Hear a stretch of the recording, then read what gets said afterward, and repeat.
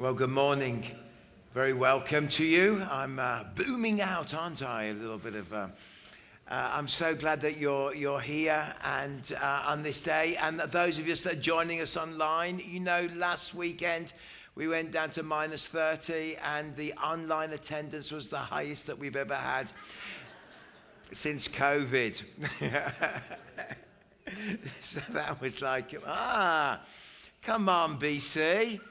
We're tough. Most of you genetically come from Manitoba anyway. Or from the Ukraine. Anyway, it's great. I'm glad you're here. If you're new to us, we've been working our way through the book of James. We're in chapter 5, and chapter 5, verses 1 to 7. And here comes Zach. You're going to work on the signal, are you? That's good. Well, if you've got your Bibles while we work on the signal, let's turn to that verse and read it. Now listen, you rich people, weep, wail because of the misery that is coming on you. Aren't you glad you came to church? Your wealth has rotten, and moths have eaten your clothes. Your gold and silver are corroded. Their corrosion will testify against you and eat your flesh like fire. You have hoarded wealth in the last days. Look, the wages you failed to pay, the workers who mowed your fields are crying out against you. The cries of the harvest have reached the ears of the Almighty. You have lived on earth in luxury and self-indulgence. You have fattened yourselves in the days of slaughter. You have condemned and murdered the innocent ones who was not opposing you. Wow. This is the word of the Lord. Now, when you look at this verse, and we'll pop back to verse 1, and as you start to consider this verse and think about it, understand that James is stepping into a moment whereby he is speaking prophetically and powerfully into culture and into the Roman world. He's spoken last week about the merchants and spoke about the way that they act and elevating yourselves and stepping on others and speaking negatively about each other, and encourages them not to be self-absorbed, not to be self-driven, not to look at their lives and think that their ability to turn a deal and to always make a little bit of money in that kind of trading is what life is all about, because life is short, and therefore he wants them to live for Christ and not waste their time. And he wants them to know ultimately that whatever they're doing, whether they're prospering and making money, whatever they're involved in, it's not the problem. The problem is when you put yourself above the will of God within your life. It is about the will of God. It's about the purposes of God. But suddenly he changes gear. And suddenly you get this language, this powerful language. Now listen, you rich people, weep and wail because of misery that is coming on you. James is now speaking as a prophetic voice about the culture of the Roman Empire. He's talking about landowners. He's talking about the Roman system. He's talking about the corruption, the pain, the agony that has been created. He's talking about farming and agriculture. He's talking about those that own the massive estates, those that rule whole regions of the Roman Empire. He's talking about what is taking place between the gap between the poor, the needy, the day wages, the slaves, and then there are these little traders that we looked at last week. But now he's speaking to the heart of the Roman Empire. He's speaking speaking to the farmers. He's speaking to these people who are literally the super rich. Now, we have to understand it's difficult in our day because when we think of farmers today, we don't always think of the super rich. When we think of farming today, it's very different. When we think of farming historically in Canada, it's a completely different proposition. And so when we think about what he's speaking about a Roman system. A Roman system that had elite people owning vast estates, producing incredible wealth that would fund the whole of the Roman Empire, fund the legions, fund all that they needed in their state, the emperor in government. And there were these people that owned, let's just call them super farms. And on these super farms, there they were able to amass riches and wealth. They were able to subdue the normal people.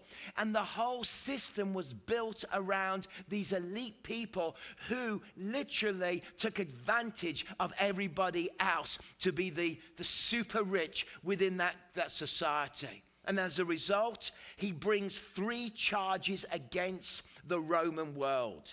He's speaking against the Roman world. He's speaking against the way that they're acting and the things that they're doing. And he brings these charges against them. And he's saying to them, actually, don't you realize you are going to be judged? Don't you realize that you, super rich, you who exploit, you who oppress, you who rule over, you who take the land and give nothing to the normal people, God sees this and God will judge you.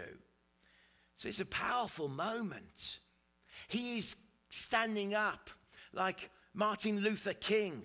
He's standing up, as it were, in the heart of Lord Shaftesbury. He's standing up with the spirit of Wilberforce. He's standing up in his writing in the most profound way that unnerves the modern evangelical Western Christian church, because he's looking at culture. He's looking at the pain, he's looking at the agony, and he's going, no, God does not agree with this, and I bring 3 charges against you. What are the indictments? What are the charges that he brings against them? Well, he brings against the Roman establishment and against the landowners and those individuals who oppress the poor. He first charge against them, the first indictment is that you are hoarding. He's saying to them, you are hoarding. In the ancient Roman world, and if you read Pliny and read the many writings around Rome and historians, you realize that actually when you were wealthy, first of all, you were wealthy because of your harvest in the Roman world. Grain was everything. Everything was about growing that grain to produce that bread.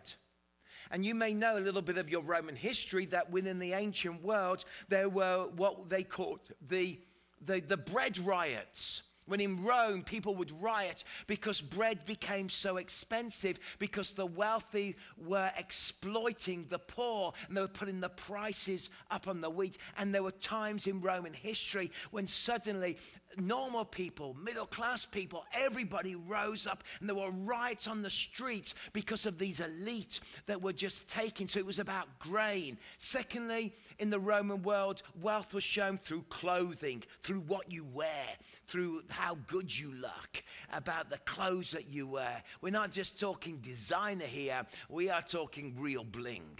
And honestly, that was how you were known. And the third area is through your precious metals, through your golds, through your silvers, through your bronzes, through all the precious metals that they hoard and bring together. And what James is saying to culture, he's saying to the Roman world, you are corroding your very soul by hoarding your wealth and trusting in your wealth rather than trusting in what God can do and the glory of God. You're thinking about now, but you're not thinking about eternity. And like the moths will come, the decay will come, the corrosion will come, and you will have nothing. And in that great Jesus sense of Jesus saying, why store it up on earth when you should store up treasures in heaven? Look to your glory, look to eternity, because ultimately, and we know this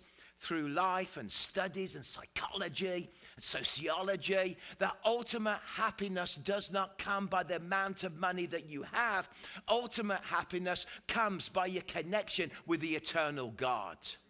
So he's talking to them, and let's look at this. Now listen, you rich people, talking about landowners.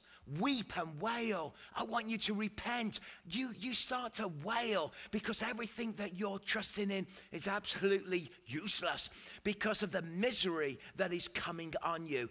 He's literally saying judgment will come and judgment will arrive and judgment will come on all people. But particularly his prophetic voice here is that judgment will come on these super rich, elite Roman overlords.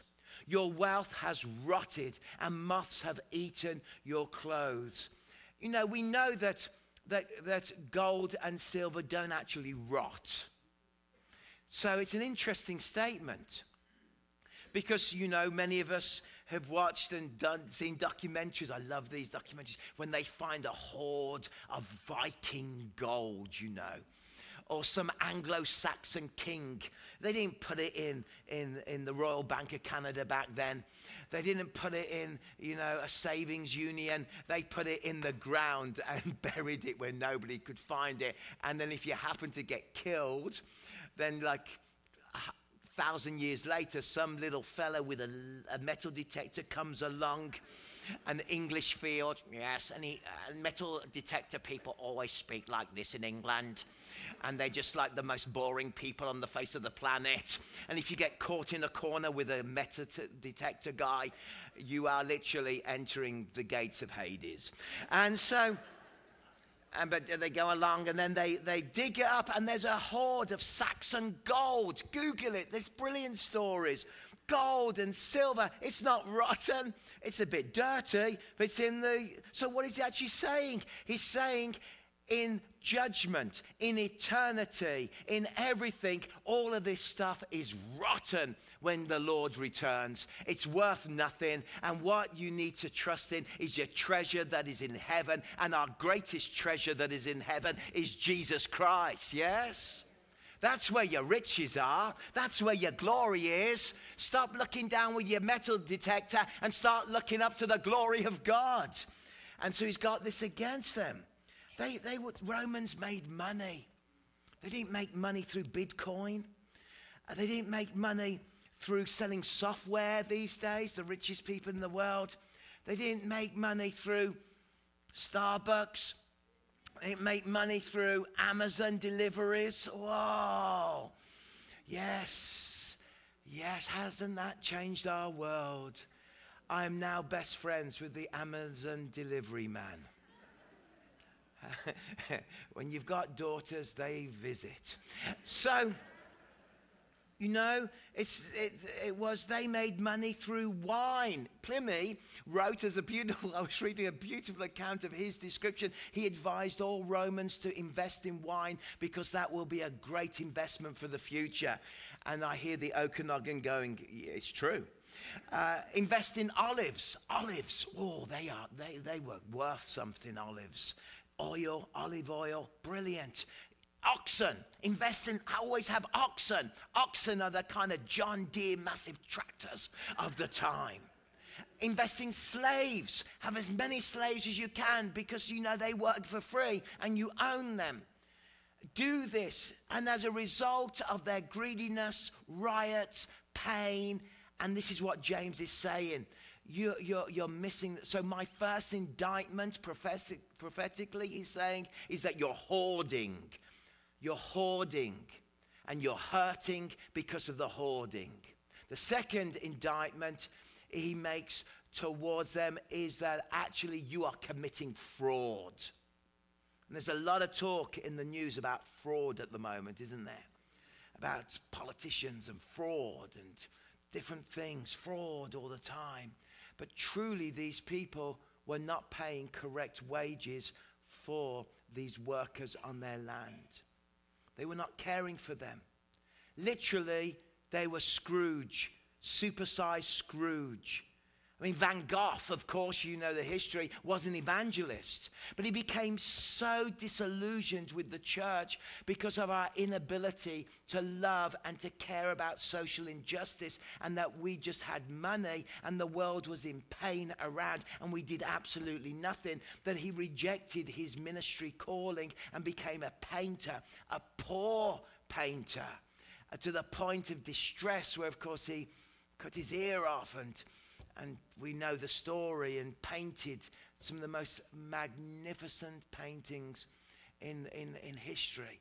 I love his, that one that makes me cry. When I saw it, just made me cry. That one about madness, the face of somebody in absolute terror and pain, about mental illness. I'm not so into the sunflowers, you know. Oh. All right, sunflowers. How much is that worth? 60 million. Oh, yeah, I could do that. I could paint some sunflowers, yeah. I can do that and get 60 million. The Lord says, don't be a hoarder.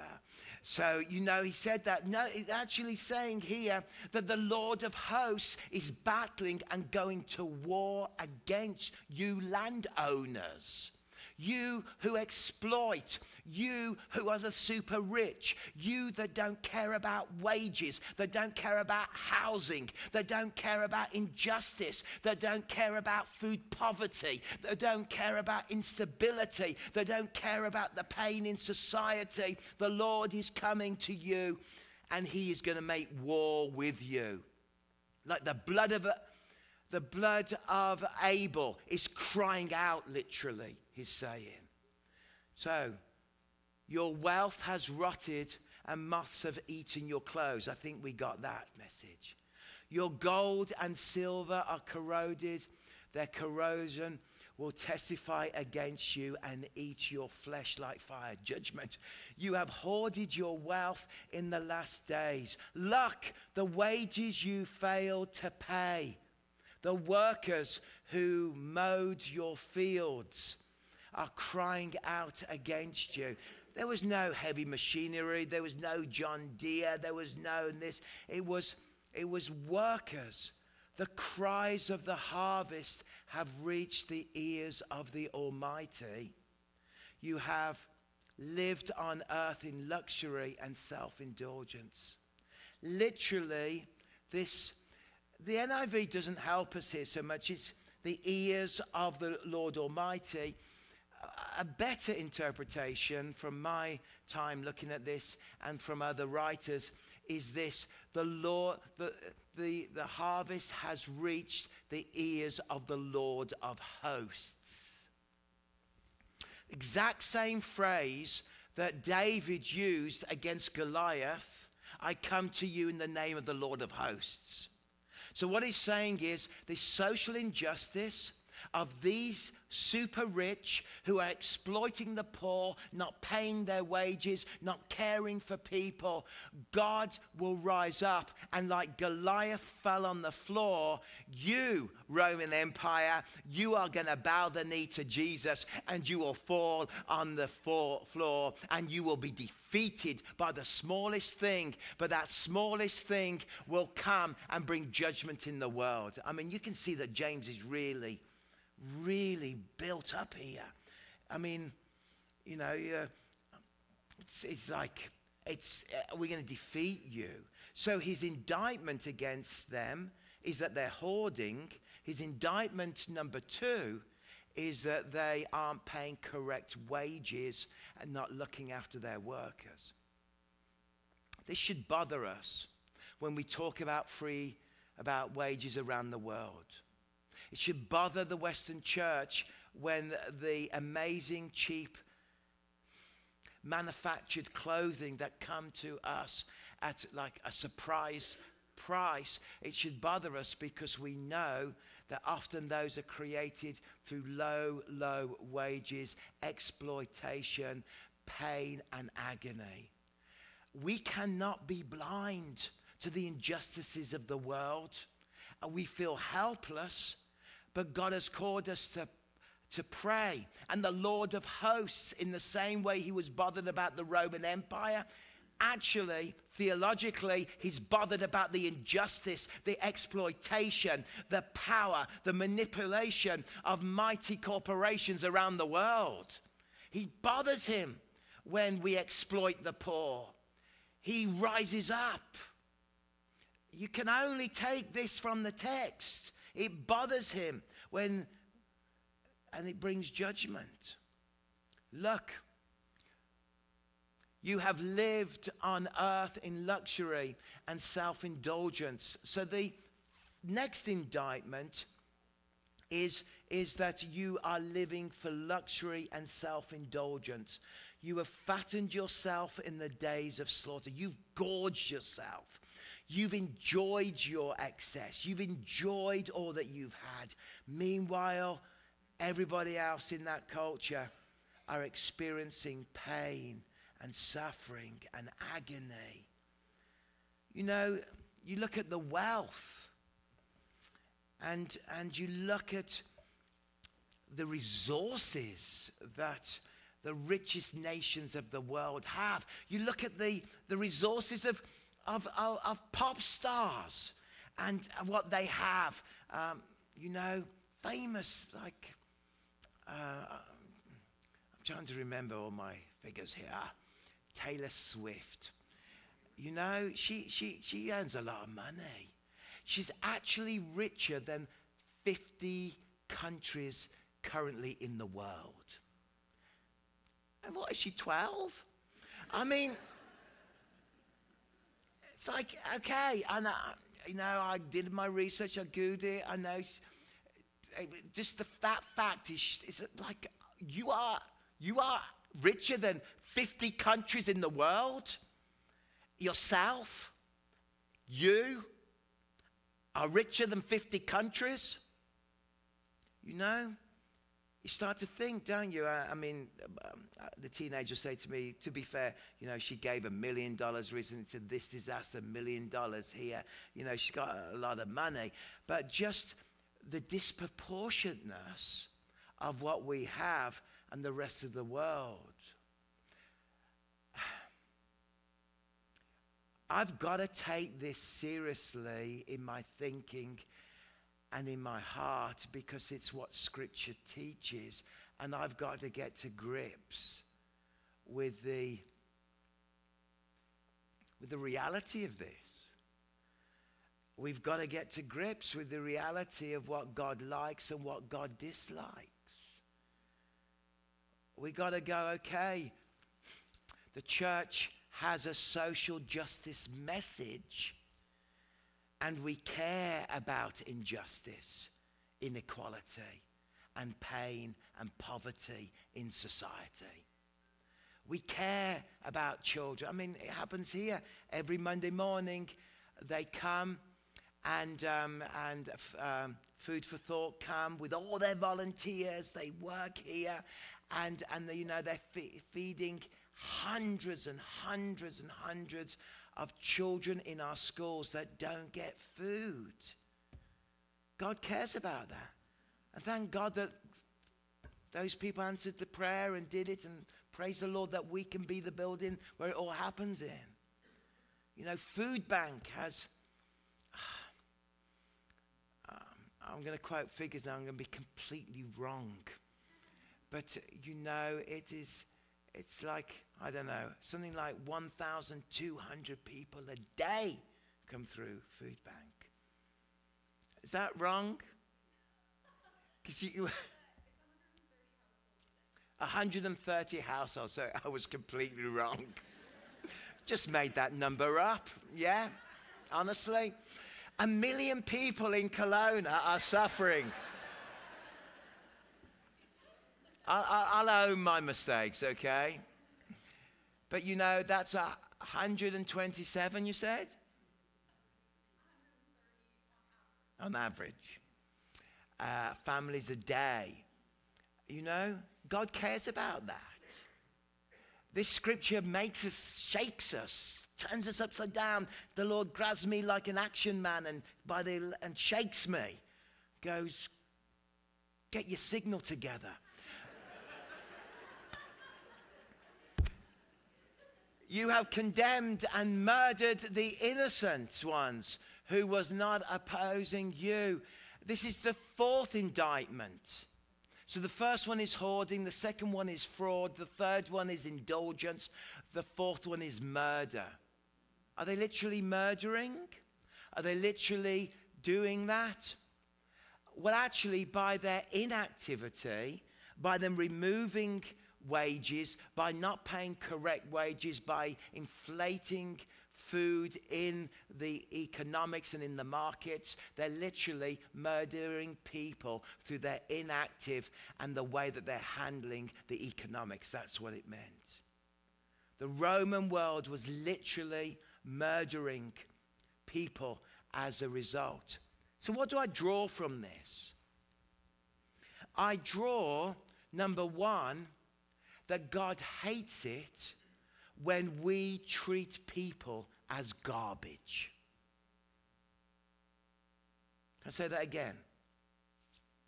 God hates it when society, when we treat people as garbage.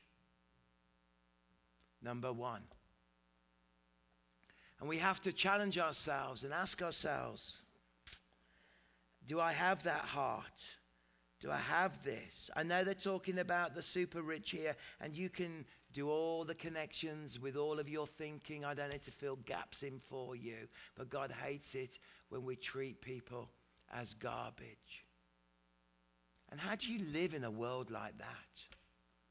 How do you live in a world of that pain and that difficulty?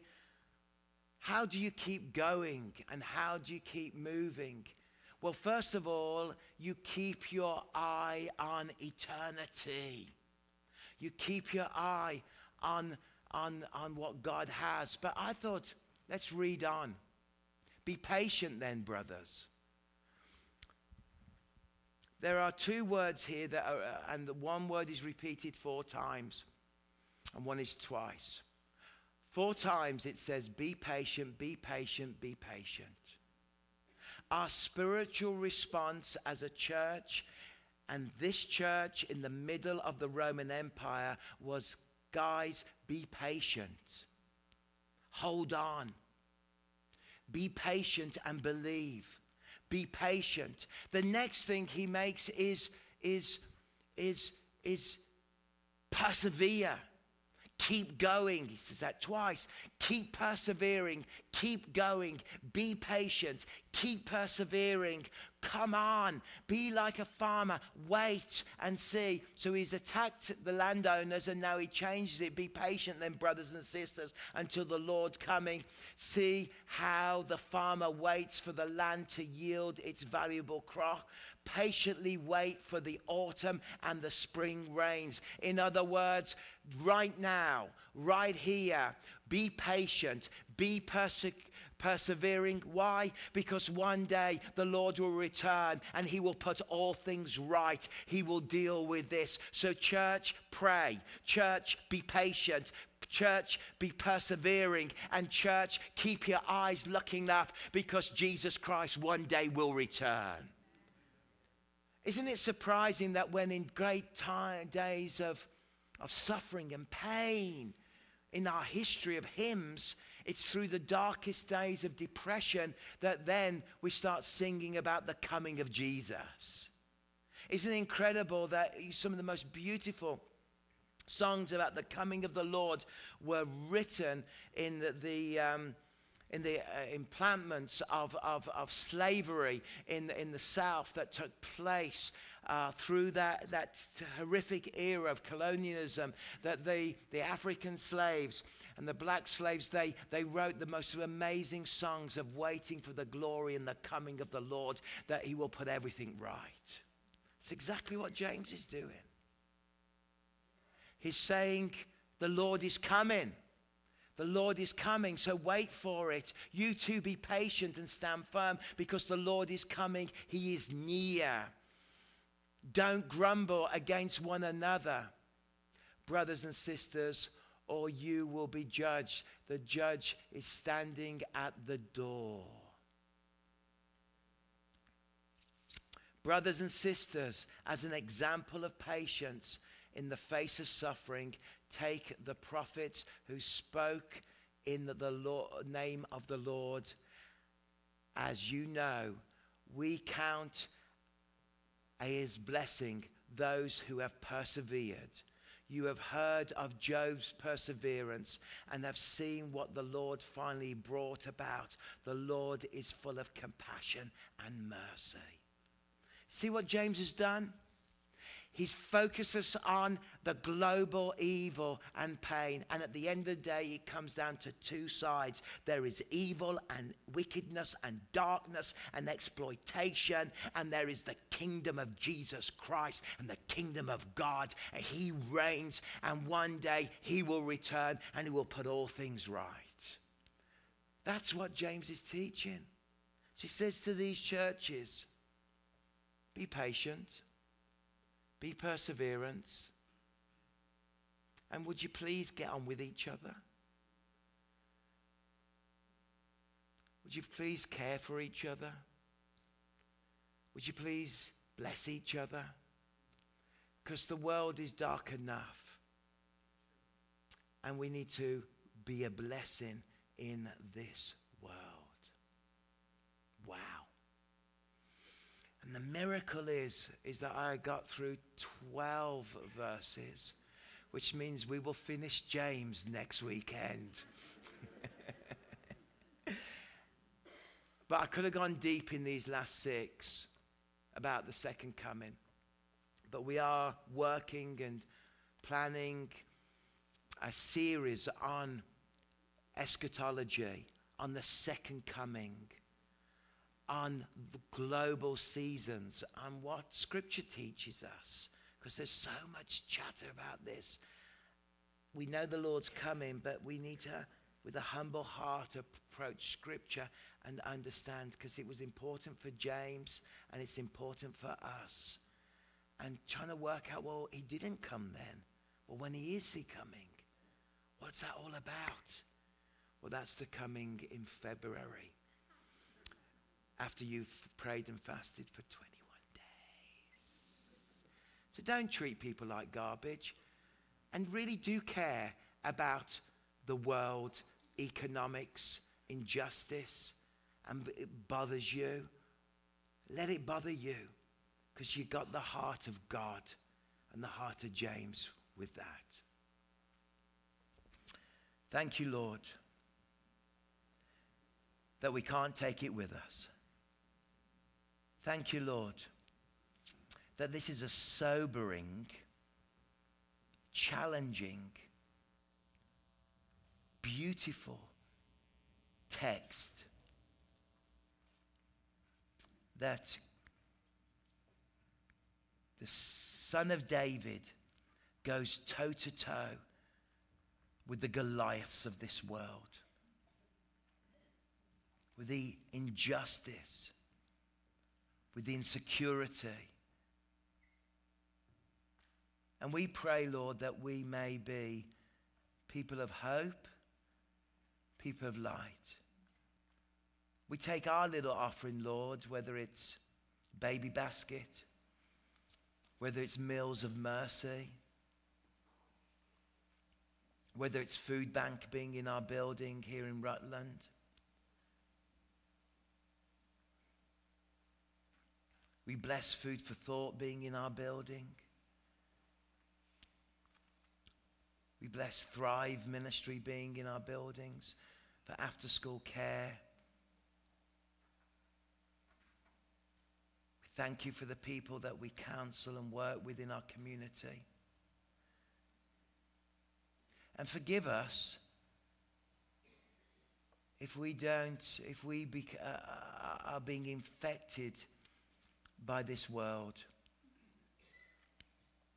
And we are being corroded at a very soul level by our hoarding, by our mismanagement of others, by our lavish approach, and by our indifference of ignoring, therefore not helping. Above all, Lord, we pray for those who are brokenhearted in our community. And we pray that you will raise up great prophets in the Western world that will speak against great injustice. Raise up people that will speak against the abuse and the oppression of the poor. We feel useless, Lord, sometimes. Let your spiritual voice boom. Thank you for compassion. Thank you for World Vision, Lord. Thank you for MCC.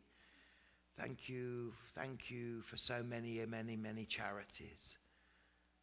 But may the voice of James boom in the Western church, I ask. And boom in my heart, Lord, please. Amen. Let's stand together.